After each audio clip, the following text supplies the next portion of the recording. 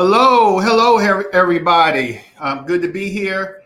I'll be bringing you information, hopefully of value, every week. So we're starting a podcast. We'll be going live on Facebook and YouTube, and then uploading it to all of our all of our other channels, podcast channels.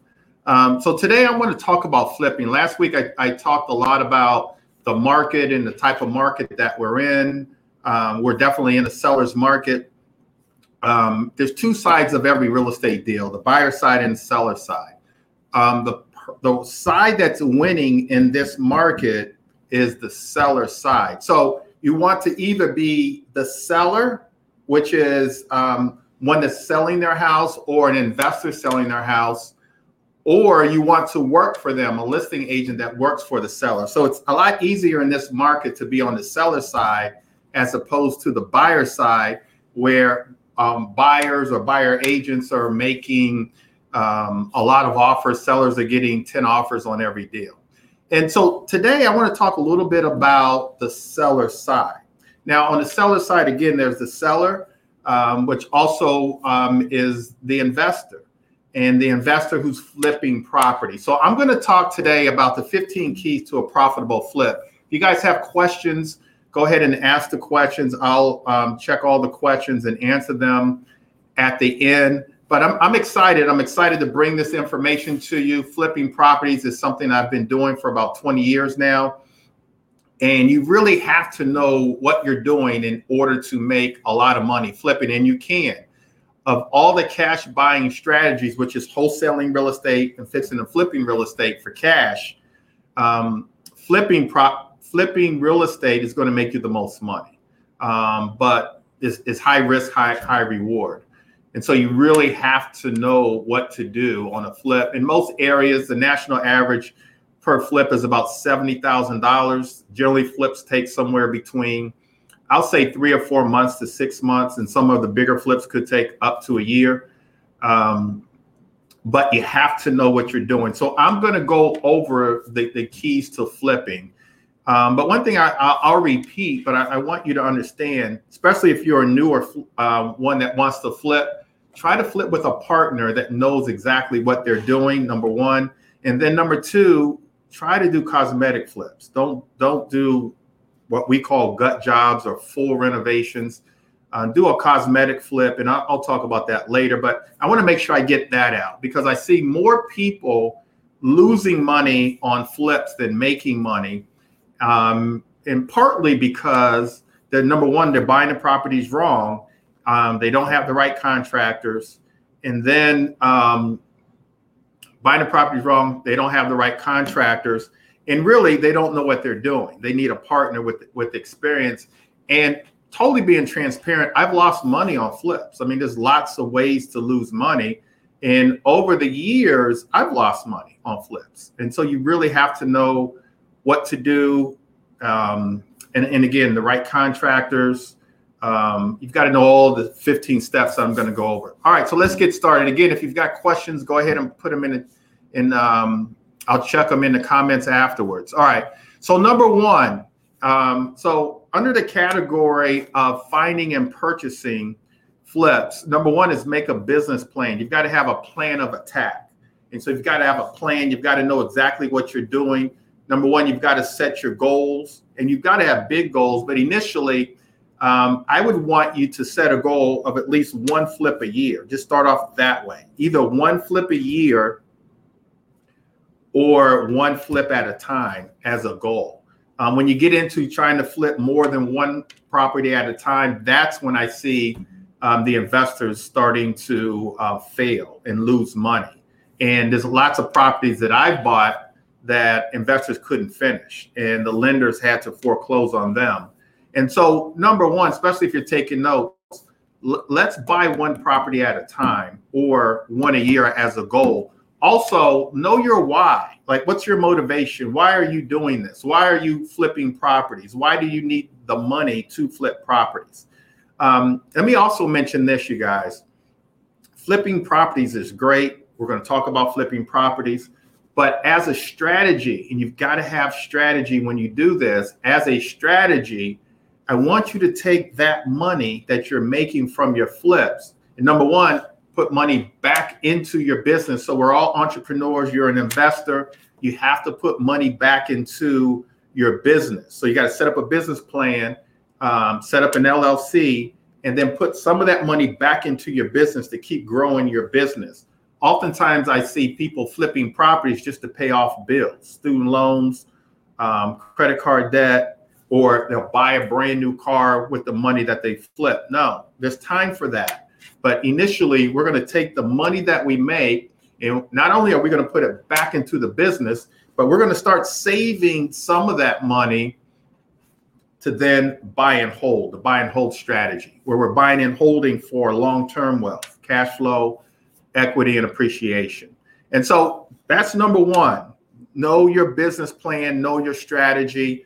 Also, you've got to know how to find the properties. We'll talk about that in a second. And then your team, you've got to build a team. Build a team of great people, great contractors, lenders, title companies, coach, mentor, people like that. So that's all part of your business plan. And so you've got to do that business plan first. Then number two, lead generation. Now, I'm going to give you the 15 steps, you guys, of a profitable flip. But in my opinion, lead generation is number one, because you could know everything there is to know about flipping properties. You might even know how to renovate properties yourself. But if you can't find any deals, who cares? And so I've always prided myself on finding deals. Even as a young investor, I bought my first property at 23 years old. I prided myself even then on lead generation. I said to myself, I put it in my mind that nobody's going to be able to find the deals better than me, because if you have the deal, you have the gold, and everybody wants a piece of that gold. So whether you're going to flip those opportunities yourself or you're going to wholesale those deals, you have to focus on lead generation. Now, how do I find my flips? How do I find my deals?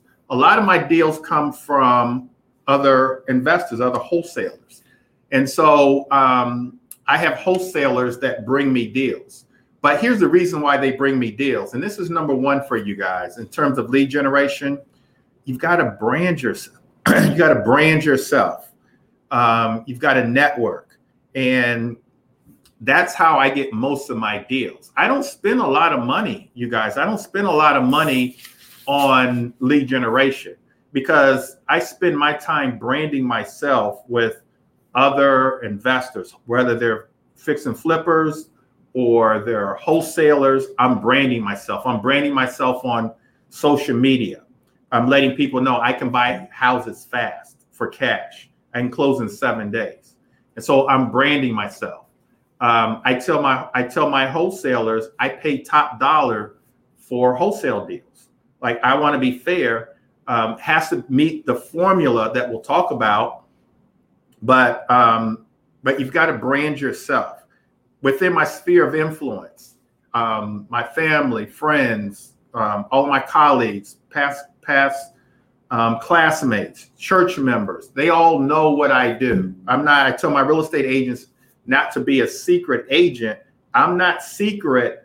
I don't hold it as a secret that I'm flipping properties. Everybody knows, because you just never know who can send you a deal. And so if I was to think back, probably all the deals that I flipped last year, and I flipped 2 properties this year already, close to this year already, came from referrals. It's referral business. So the best way to find deals is through branding yourself, creating a referral-based business, networking with people all the time. I'm normally branded. I normally, in my shirt or my coat or a hat, will say the name of my business. And so you want to brand yourself and find deals that way. Some of my investors that I coach, they go driving for dollars. They go to certain neighborhoods and they write down the addresses. They use certain technology to find the owner's name and phone number, and they call. So they go driving for dollars. Others use bandit signs, direct mail, things like that. So all those types of things what you need to do to find a deal. That needs to be in your business plan too. How am I going to find these opportunities? The number one thing that you've got to do, and that's really with any business, whether you're a real estate agent, whatever the business is, it's lead generation. And then when you have those leads, you keep them and you keep marketing to them. And especially if it's a wholesaler, you treat them more than fair.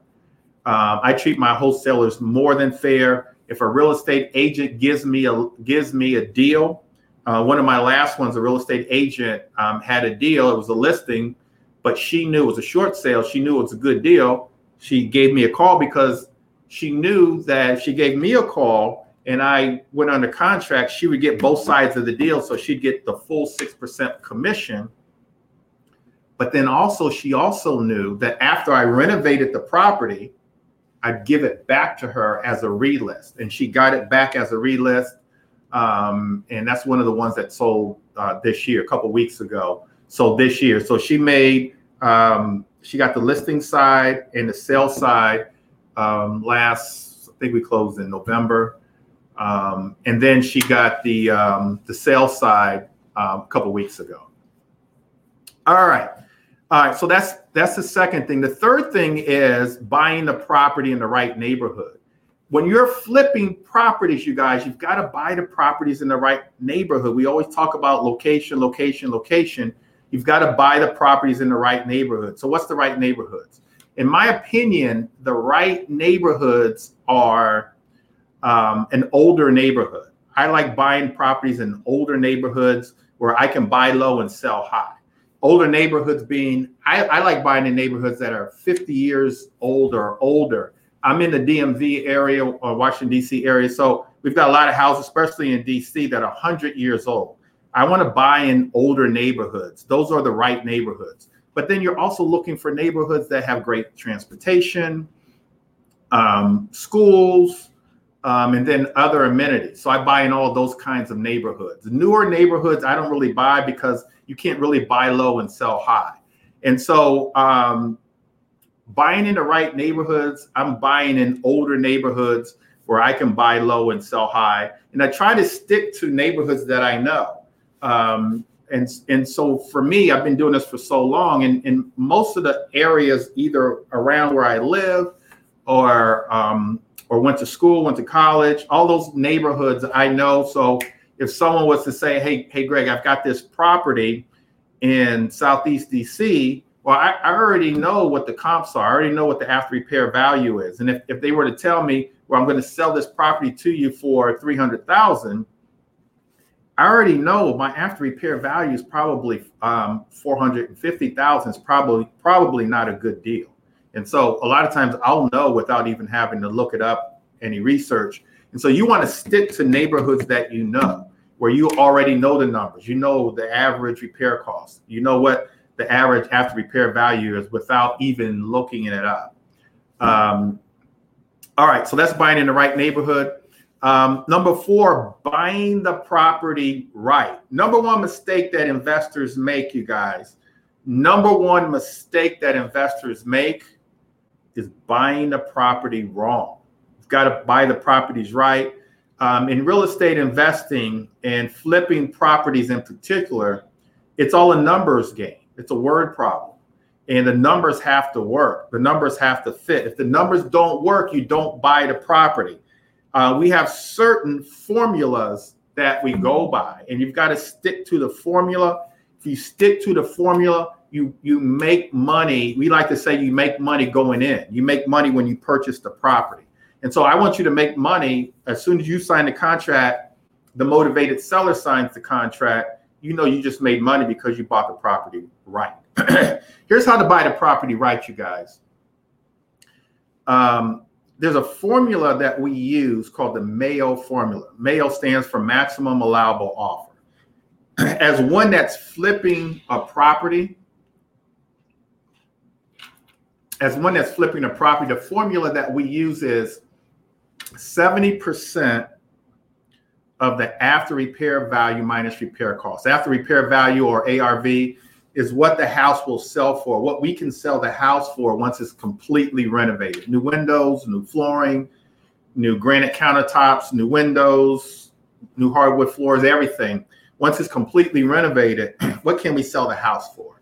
And so we use that formula, and so that's the ARV is what we can sell the house for completely renovated. And so the formula is 70% of the after repair value minus repair costs. And so if someone was to, if I know that the after repair value in a particular area is 300,000, if it's 300,000, I'm going to take 70% of that, and that gives me 210,000. 70% of 300,000 is 210,000. Then if the renovation cost is 60,000, I'm going to subtract that 60,000 from the 210,000, get 150,000. That 150,000 is the maximum that I'm allowing myself to offer the motivated seller. That's my MAO, my maximum allowable offer. In that scenario, I'm offering 150. Here's the problem. A lot of investors are so anxious to get a deal that they may opt, and the seller says, well, I can't sell the property for 150. I can sell it for 250 or even 200. And I try to negotiate. There's 8 different steps that I use to negotiate.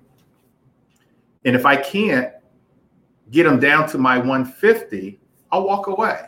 I'll happily walk away and try to find another deal. There's a lot of other investors that would still buy the property at 200,000 or even 250,000.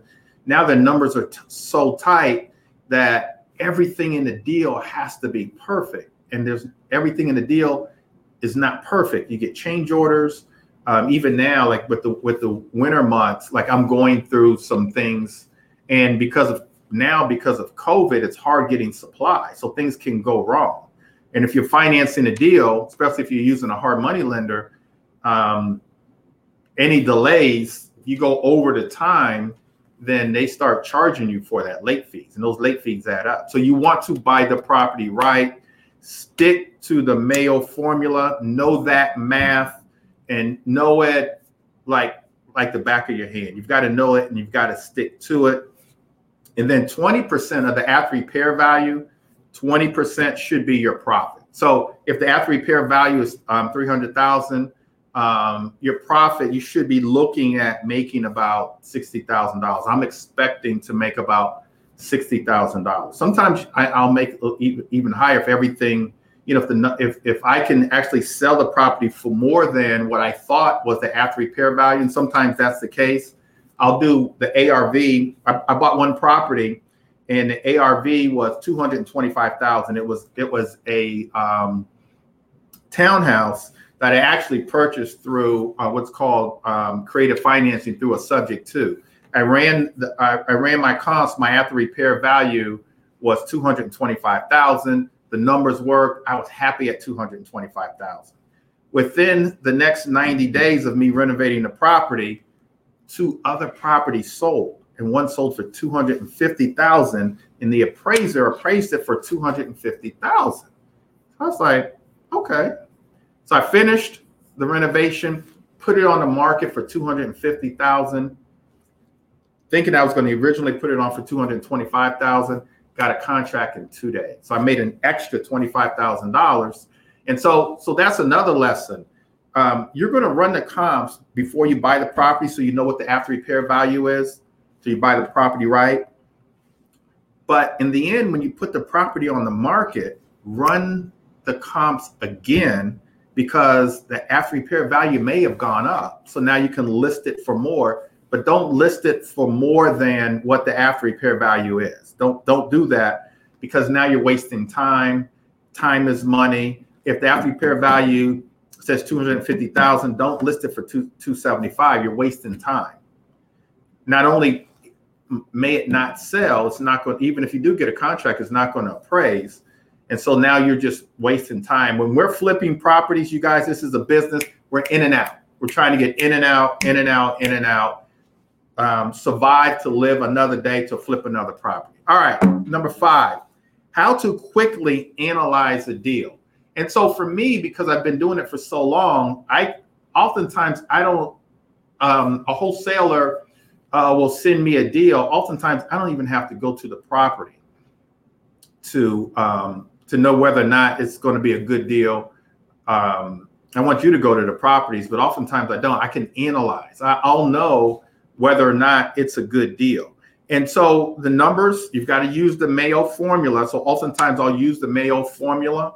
If I don't see the property, I'll just use 20% of the after repair value as my repair costs. I'll plug that number in, and then I'll run my formula. But then I also look at the location. There's areas where the numbers work. There's areas where the numbers work. I can think of areas really like in Baltimore where the numbers will work, Baltimore, Maryland, but I'll go see the property and it's a street full of what we call board ups. There's houses that are vacant, they're abandoned, they've got boards on them. Do I want to flip or renovate a property on a street like that, even though the numbers may work? And the answer is no. In real estate, you guys, remember this. Remember the 3 L's of real estate. What are they? What are the 3 L's of real estate? It's location, location, location. You want to make sure that when we're flipping properties, and we talked about that when we talked about number 3, buying in the right neighborhood is the right location. So even though the numbers may work, when I quickly analyze, I'll actually go to the property and say, okay, no, this one's not for me. I won't be able to renovate the property and sell it because not a lot of people want to live on a block or on a street full of board ups or houses that are vacant or abandoned. And so that's the challenge there. And that's the challenge that you're going to have. But not only that, when we're flipping properties, securing the property is a big deal, and you've got to know how to secure the properties. When you're buying in neighborhoods like that, you can expect for your house to get broken into. I mean, I expect that on any deal, any flip that I do, no matter where it is, that the property can get broken into.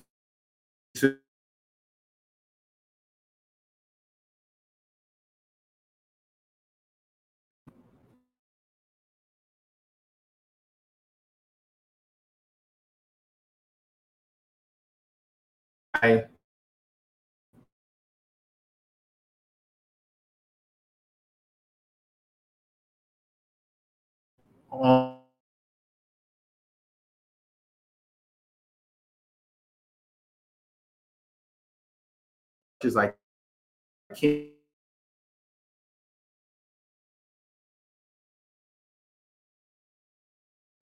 And I try not to buy.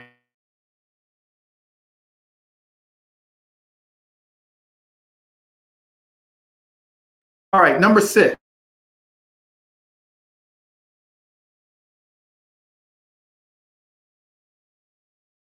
Buy and invest, no matter where the property is, no matter what the price is, just to be investing, just to say that they're investing. Don't be in a big rush. I'd rather you walk away from a deal that's not a good deal versus buying.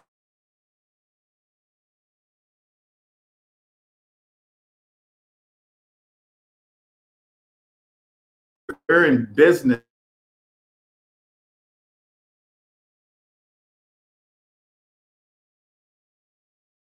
State.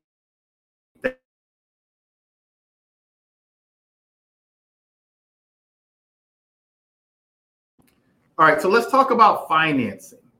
And financing is the key to your success. I think in my opinion, other than being great or being masterful at finding deals, securing financing comes second. You got to learn how to secure financing. The investor that can secure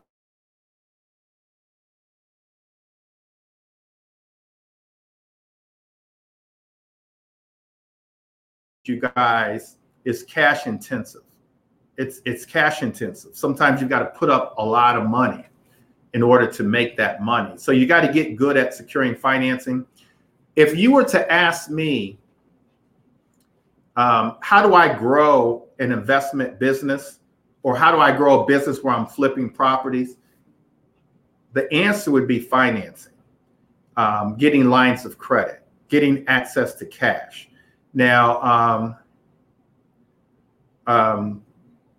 getting access to all the cash that you can. And so what does that mean? Lines of credit. I use community banks to get my lines of credit. And so the more lines of credit that I have, the more deals that I can do. Also, using other people's money. As investors, we use other people's money to build our wealth. If you're taking notes, write that down. We use other people's money to build our wealth. And so that's what we want to do. So joint venture, like as a young investor, I got really good at finding the deals. I wasn't flipping properties I wasn't wholesaling properties in my 20s and 30s. I didn't start that until my 40s.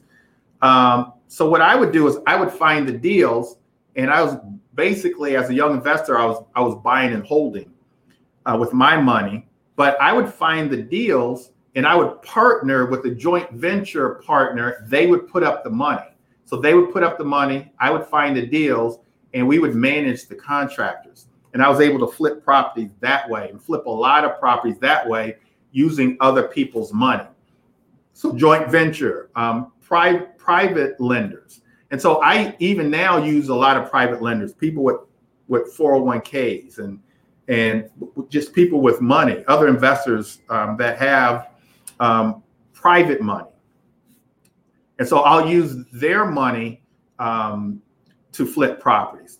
Hard money lenders. A lot of you guys heard of hard money lenders. I have hard money lenders. I get wonderful rates with my hard money lenders because I use them a lot, even though I use my lines of credit. But with lines of credit, sometimes there's only so much you can do with your lines of credit.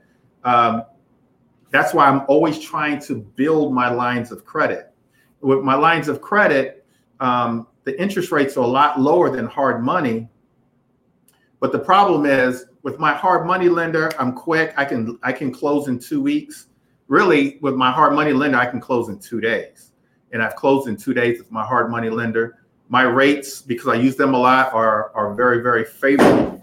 I'm sorry, scared me. Are very, very favorable. And I don't have to make a monthly payment with my hard money lender. So I'm not making any monthly payment. So I use my hard money lender a lot. But then also, you guys, on a lot of my flips, and actually most of my flips, I don't use any of my own money whatsoever. Most of my flips, I'll say probably about 60 to 70% of my flips, I'll get the acquisition money and the rehab money from a hard money lender. But then I need money to close. So I need closing costs money, and I need money to get the contractor started with the first draw. I'll use a private lender for that. So I'll combine the hard money lender with a private lender, and I don't have to come up with any money. My private lender will pay the closing costs and then get me started with the first draw. And then once I sell the property, I pay off the private lender and the hard money lender. But even if I use my line of credit, I'll use a private lender to pay my closing costs and get started with the first draw until I can get the first draw money from my lender. And the lender's only going to lend after the draw has been completed. After that first draw is completed, then they'll come out, check the property, make sure that everything in the first draw was done. Then they give you the money. And so that's how I do it. I try on a flip, try not to use any of my own money. I only use my own money if there's like a change order or something like that. So I keep my money for those reasons.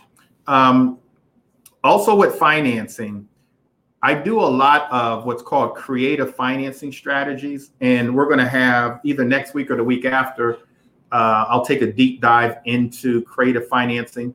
But I do a lot of what's called subject to. So I'll buy the property subject to the existing mortgage. So the existing mortgage stays on the property, and I'll pay that mortgage payment for generally in and out on those in 90 days. And so I do a lot of subject to, and actually that's the first option when I look at a property. I'm thinking, is it a scenario where I can do a subject to? But I do owner financing as well. There's about 5 different different types of creative financing strategies that I do and that I'll teach that I do on my flips. And so and some people pay cash. I don't recommend paying cash, but a lot of people do pay cash. But I like creative financing as a first strategy to finance. If I don't have to use bank financing, I don't. And so that's the first thing that I look at. All right, so that's financing. You've got to figure out as part of your business plan, how are you going to finance the deals? If you have no money, it's okay. Use somebody else's money. Like I did in my 20s, get real good at finding the deals. There's lots of investors, including myself, that would be happy to partner with you and to do a joint venture agreement or some type of partnership with you. I'm happy to do that. I find a deal, you put up the money, I can use my crews, I'm good. I'll split the profits with you if I don't have to use any of my own money. All right, number 8, making accurate repair cost estimates. And so generally speaking, we want a contractor to make those estimates. Really the contractor that's going to do the work, we want them to estimate the repair costs. But look, if you're getting into flipping properties, you guys, if you're getting into flipping properties, you've got to learn the repair costs yourself. You've got to learn it. And there's lots of different ways. There's lots of different websites that you can use. Again, if you're flipping properties and you're a novice at it, get someone with experience. Do a few deals. Do a few deals to learn how to estimate the repair costs. Generally speaking, you guys, write this down. Generally speaking, the total repair costs should be no more than 20% of the after repair value, generally speaking. So I don't want you to use an excuse, I don't know how to estimate repair costs. You should be taking a contractor with you. You should be taking a coach or a mentor with you. If you're a wholesaler, you should be taking a cash buyer with you. But if all else fails and someone says, a motivated seller says, I need you to look at the property tomorrow, I'm ready to sell, you can't find anybody, generally speaking, your repair cost is going to be about 20% of the after repair value. So if after repair value is $300,000, you should be spending no more than $60,000, using $60,000 for repair costs. Write that down. That cannot be your excuse. Well, I have to pass on the deal because I don't know what the repair cost is. And so you've got to get good at it. There's different websites that you can use to get really good at it.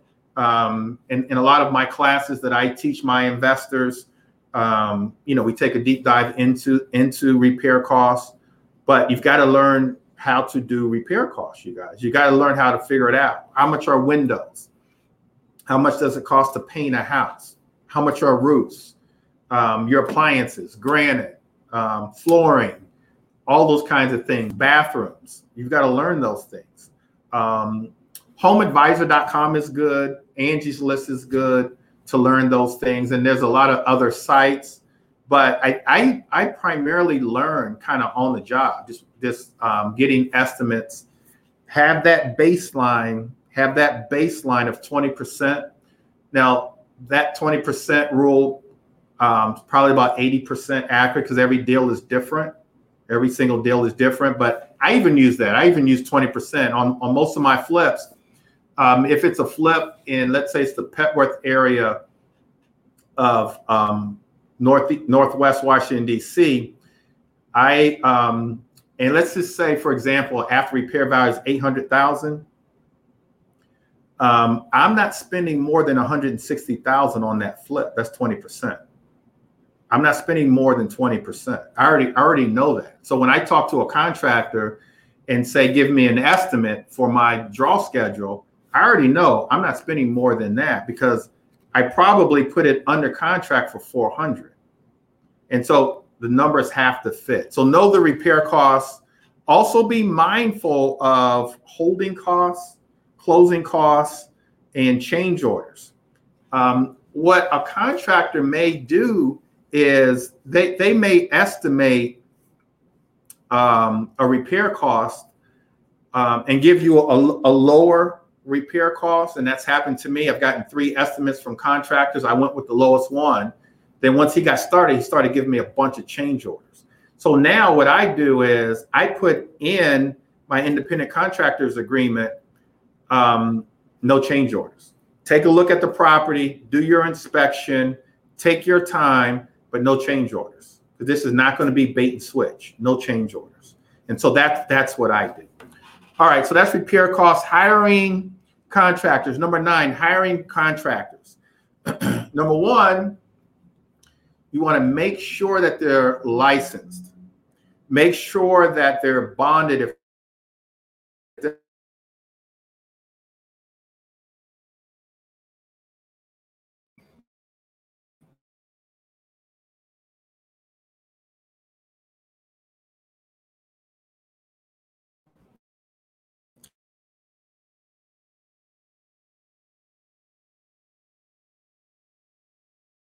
listen to this, you guys.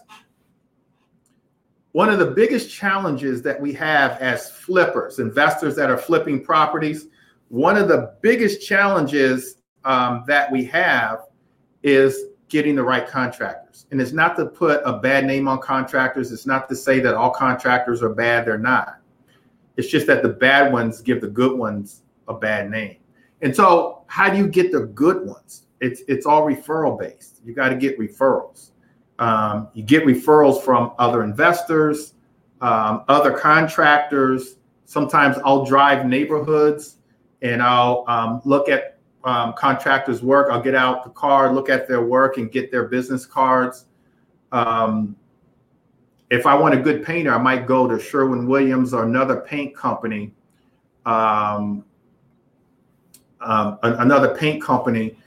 to get who are the painters that have the biggest accounts with you. Give me their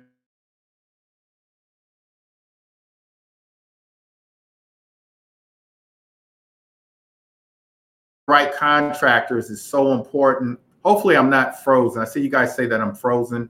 Hopefully I'm not frozen now. And I'll answer your questions when we're done, but you got to get the right contractors, you guys. I mean, you just do. And so here's the thing about contractors.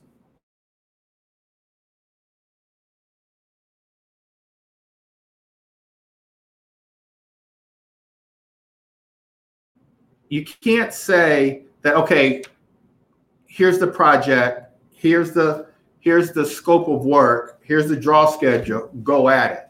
You've got to be at that project, if not every day, every other day. Because I have contractors, I've got a few crews that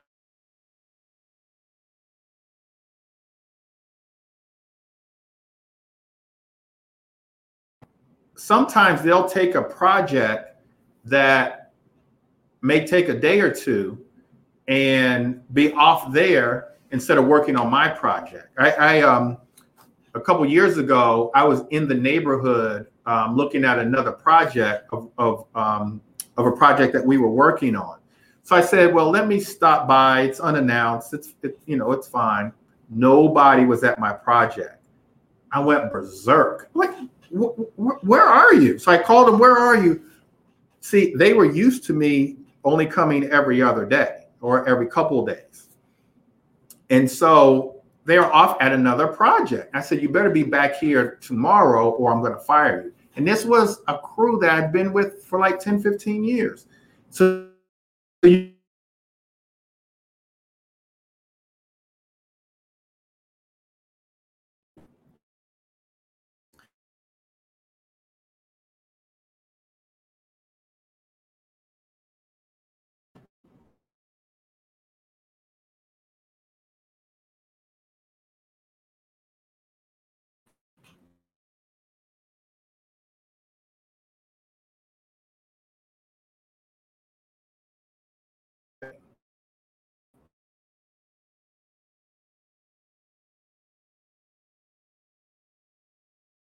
hardwood.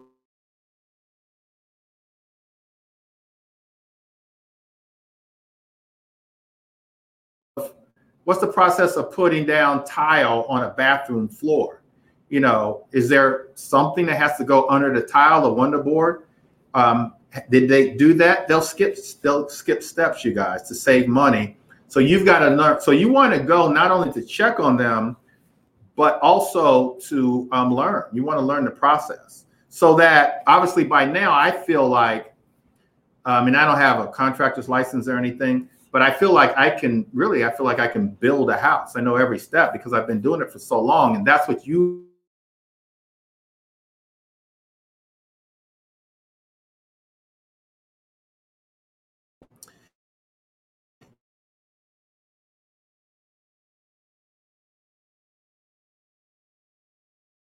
Uh,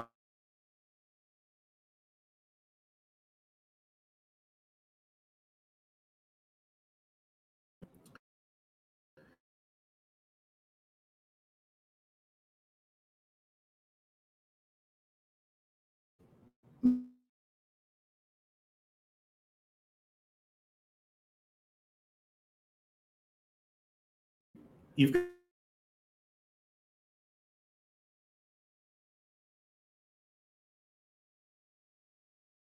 I have a project now where I didn't think I needed inspection.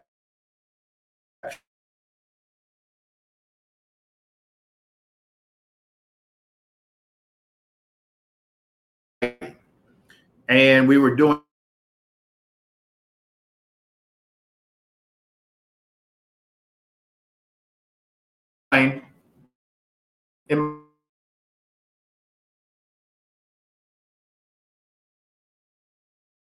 in we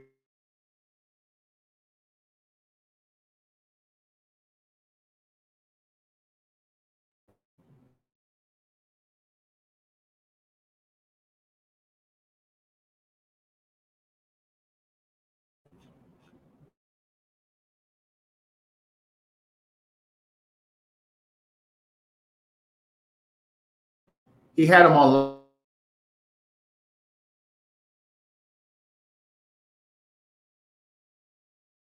and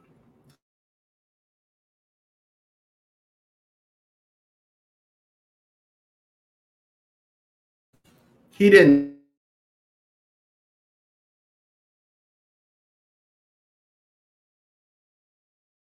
A couple other things.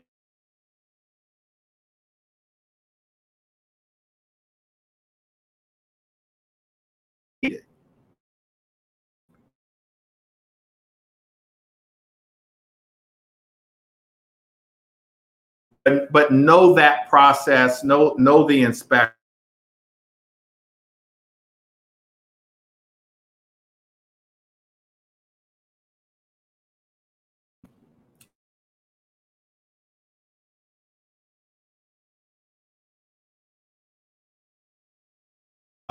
All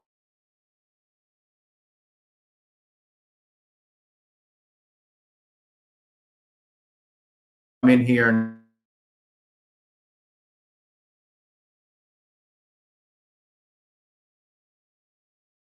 need or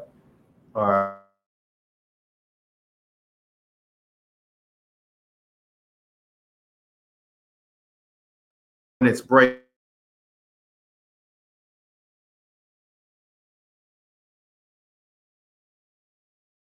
Nika said I've been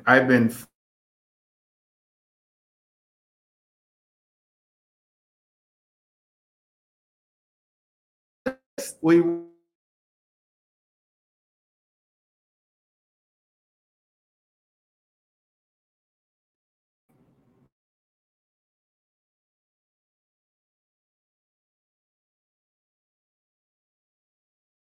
together.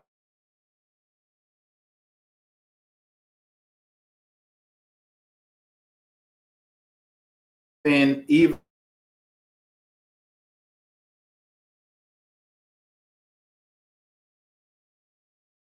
we want to put together a scope of work, which is a narrative that lets us know, really, the contractor and the lender know exactly what we're going to be doing with the project. It's a 3-bedroom, 1-bath now. When we finish, it's going to be a 4-bedroom, 2-bath house.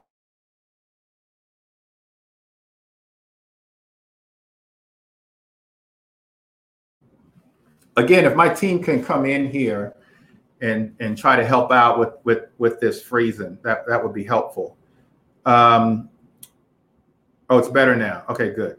All right, so we need a scope of work.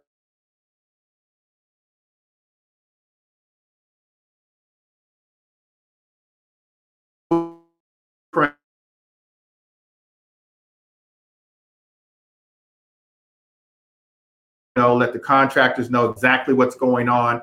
I'm going to go up a level, or I'm going to go from 3 bedrooms, 1 bath to 4 bedrooms, 2 baths. I'm going to be using hardwood floors, ceramic tile, whatever it is, all that's on your scope of work. So everybody knows exactly what you're going to do. And then you do your draw schedule. I generally break my draws up into 3 different draws. So say, for example, if the draw schedule, if the budget is $75,000, I break that up into $25,000 in the first draw. This amount of work needs to be done, and then I'll get the first $25,000. This amount of work needs to be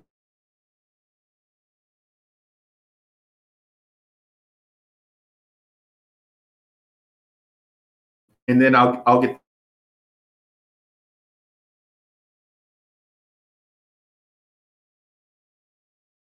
what work needs to be done.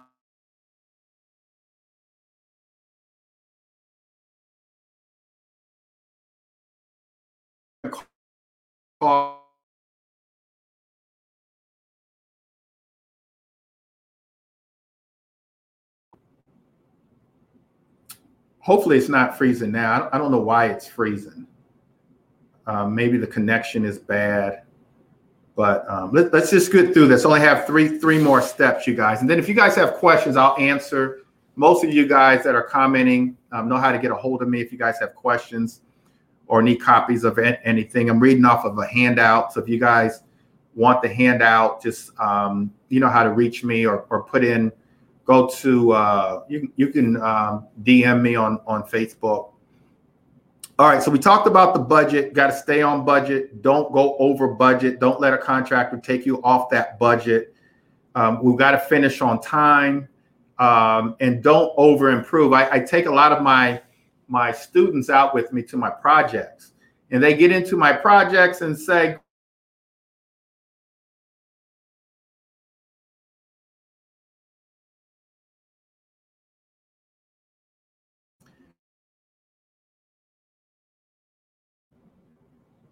it's going to cost me more money if I do those things.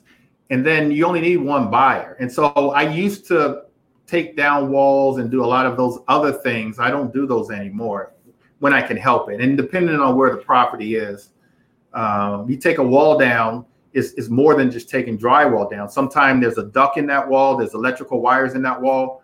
It could be a load bearing wall. So you've got to consider all of those things. All right, number 12.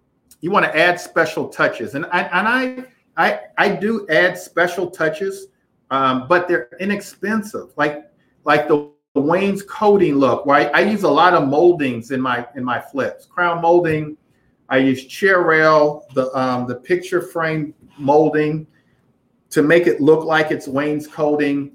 I use a higher inch baseboard, shoe molding. So I use lots of moldings in my renovations, because it makes, in my opinion, makes the house look grand, but it's just wood. It's very, very inexpensive. When I can do like coffer ceilings, when our ceilings are high enough, I do those things because it's inexpensive. It's just drywall and wood and molding. And so I do those things in my houses to make it look grand. I do put recessed lighting into all of mine. So lightings are important, but those are a lot of things that you guys can do to improve the sellability of the property. That's not expensive. It's less expensive than oftentimes taking walls down, oftentimes than adding bedrooms and bathrooms. I only add bedrooms and bathrooms if the highest comp in the area calls for a 4-bedroom, 2.5 bath house. Then I'll do that because I have to match the highest comp. But I'm not going to go over and above that, because I'm not going to get my money back for that. So I will do that. I will do some of those things to add the little special touches so I can get even more money for the properties. All right, last three things, you guys. Hopefully the screen doesn't act up. And thank you guys for your patience. But I do really want you guys flipping properties. As much as I will tell you it's a risky proposition, there's no other investment strategy that you'll make more money. And again, national average is $70,000 a flip. Here in the DMV, the average is about $100,000 a flip. So you can make a lot of money, but you have to know what you're doing. All right, last three things: sell and profit. Number one, staging your house. Do you stage or don't you stage? And so for me, I stage all my properties. There was a time early on when I didn't stage at all. I thought it was just an added expense. It wouldn't make a difference. It's a renovated house. But here's what staging does for you. Number one, in most cases, you can get about 15% more for the house if you stage the house. So write that down.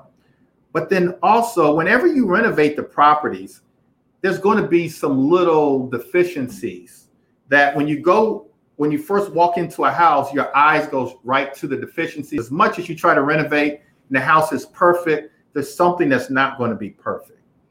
And the eyes go directly there.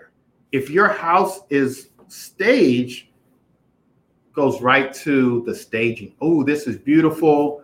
The end buyer is starting to think how they can put their furniture in there, how they can decorate, much like the house that's being staged. They often ask, can a furniture come with the house? And the answer is no. But I stage, and I highly recommend staging. You get your money back. Every house that I've not staged properties didn't sell. As soon as I staged the properties, they sold. And so staging works, you guys. And so I highly, highly, highly recommend staging. Put that into your budget. I feel like I do get 10, 15% more because of the staging. And my houses sell a lot faster. So that's just part of my budget is staging. All right. Number 14, sell the house quickly. You want to sell the house quickly. Let's not be greedy.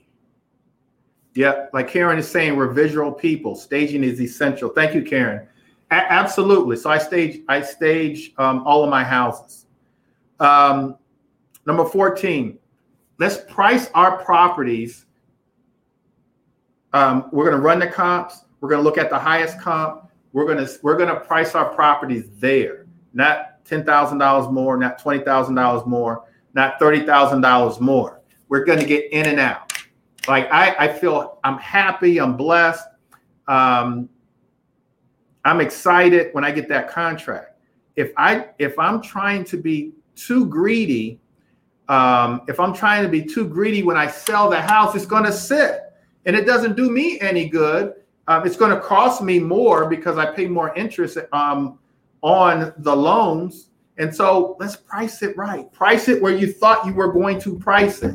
Price it where the comps say to price the house. Let's not be too greedy. Let's get in and out. If you go through 2 weekends, and the house hasn't sold, then it's priced too high. And you've got to lower the price by $10,000. 80% of the time, the investors, you're pricing your houses too high. 80% of the time, you've got to price it according to the comps. Justify your pricing with the comps. Price it right. Let's get in and out. Let's live to see another day. And let's get our money. And then let's go find another property to flip. Last thing, number 15, last thing. And then if you guys have questions, I'll answer them. Get the guidance from a coach or a mentor. You've got to get guidance. Don't try to flip on your own. Risky proposition, high risk flipping properties.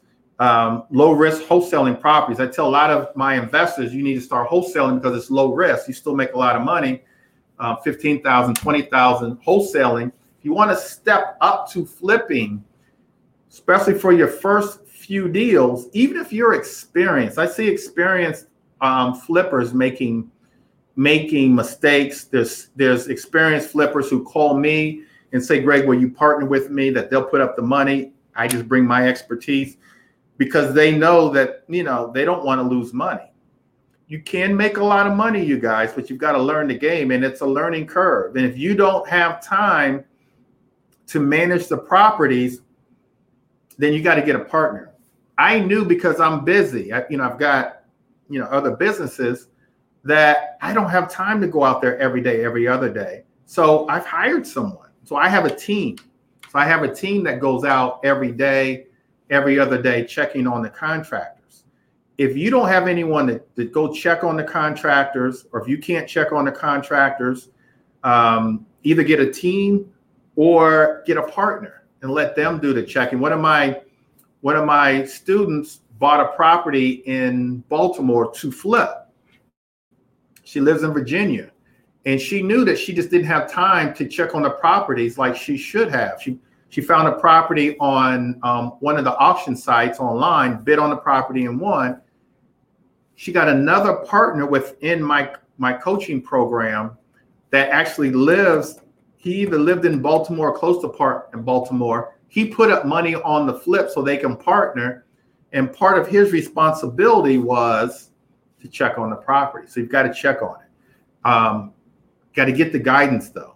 Coach, mentor, got to get the guidance, you guys. You've got to get it. All right, you guys, before we break up, nope, I'm right at an hour. Good. Let's see. Are there any questions? I think I saw a few questions that I'll answer here. Let's see. Are there questions? Let me see. Okay, so can you explain? So here's a question. Can you explain the draw process? All right, so the draw process real quickly, Brian, is generally speaking, you're going to borrow the money from a lender. And let's say that your budget is $90,000. And so I like to break my draws up into 3 draws. And you can have 4 draws, but I break mine up into 3 draws. So if the budget is $90,000, I want the lender to give me the first $30,000. They're only going to give it to you once that work in the first draw is done. So I like to put in my first draw, I'll put change in the locks. I'll put the demo. I'll put permits, architect. I put all those types of things in the first draw. I might put the rough electrical.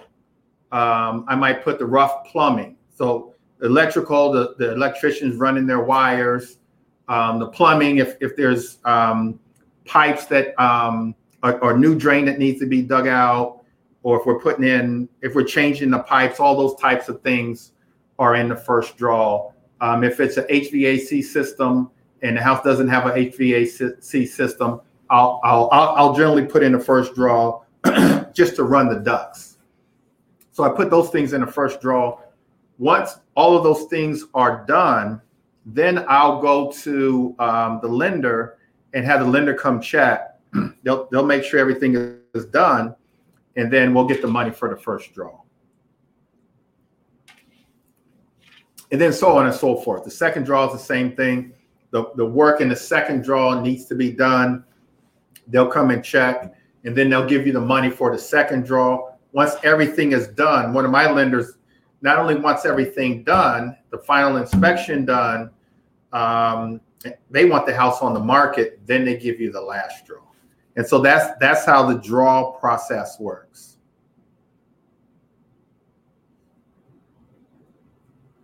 All right, do you pay commitment fees for hard money loans? Is that fee normally charged? So hard money lenders, they don't really have a commitment fee. My hard money lender charges a flat fee of, I think it's $500. And so you could call that a commitment fee, but they charge a flat fee, and then that's it. The interest is paid at the end. No, the interest. So they'll charge points up front. So the points, which is a percentage of the loan amount, that's paid up front. But then I make no monthly payments. I'll make no monthly payments after that. All right. All right. Simpson is in the house, I think all the way from Jamaica. All right, girl. She's tuning in. All right. Hey, Linda. Linda's here. Michael. Let me see if there's any more comments. I don't think so. All right, you guys. All right, so let's get out of here. I want you guys to follow me on Instagram. Follow me on Instagram. We'll be bringing more valuable information. So go to Instagram now. Go to Greg Bennett Invest and follow me there. Follow me on Instagram. If you are a real estate agent, we teach this stuff to our agents all the time. Go to joinbrs.com. That's joinbrs.com, or call my office here at Bennett Realty Solutions. We'd love to talk to you, not only about wholesaling and flipping properties, but also about real estate investing. We're a 100% company. We'd love to have you. I'm hosting a live wholesale webinar tomorrow. It's free of charge. I'm hosting it live. Go to livewholesalewebinar.com, you guys. Livewholesalewebinar.com. Sign up for my free webinar tomorrow. If you guys have questions about anything, you know how to most of you guys know how to get a hold of me. You can go to my Instagram to get a hold of me. That's Greg Bennett Invest. Look, you guys, it's 2021. Let's go. What are you going to do different this year that you didn't do last year? And for most of you guys, it's either starting your real estate investment career or taking your investment career to the next level. But we have to, in these trying times with pandemics and things like that, we've got to have another stream of income. Real estate investing is the answer. Don't make the excuse, well, I can't get into real estate investing because I don't have cash. I have very bad credit. We start you off wholesaling. That's why you should be on my webinar tomorrow. My wholesalers are making $10,000, $15,000, $20,000 per wholesale deal. And then we graduate you up to flipping properties, but ultimately for generational wealth, retire financially free, and to leave a legacy for your family. We take this cash from wholesaling or flipping properties, and then we start buying and holding real estate. That's what's going to make you guys wealthy. I'll bring you more information on buying and holding.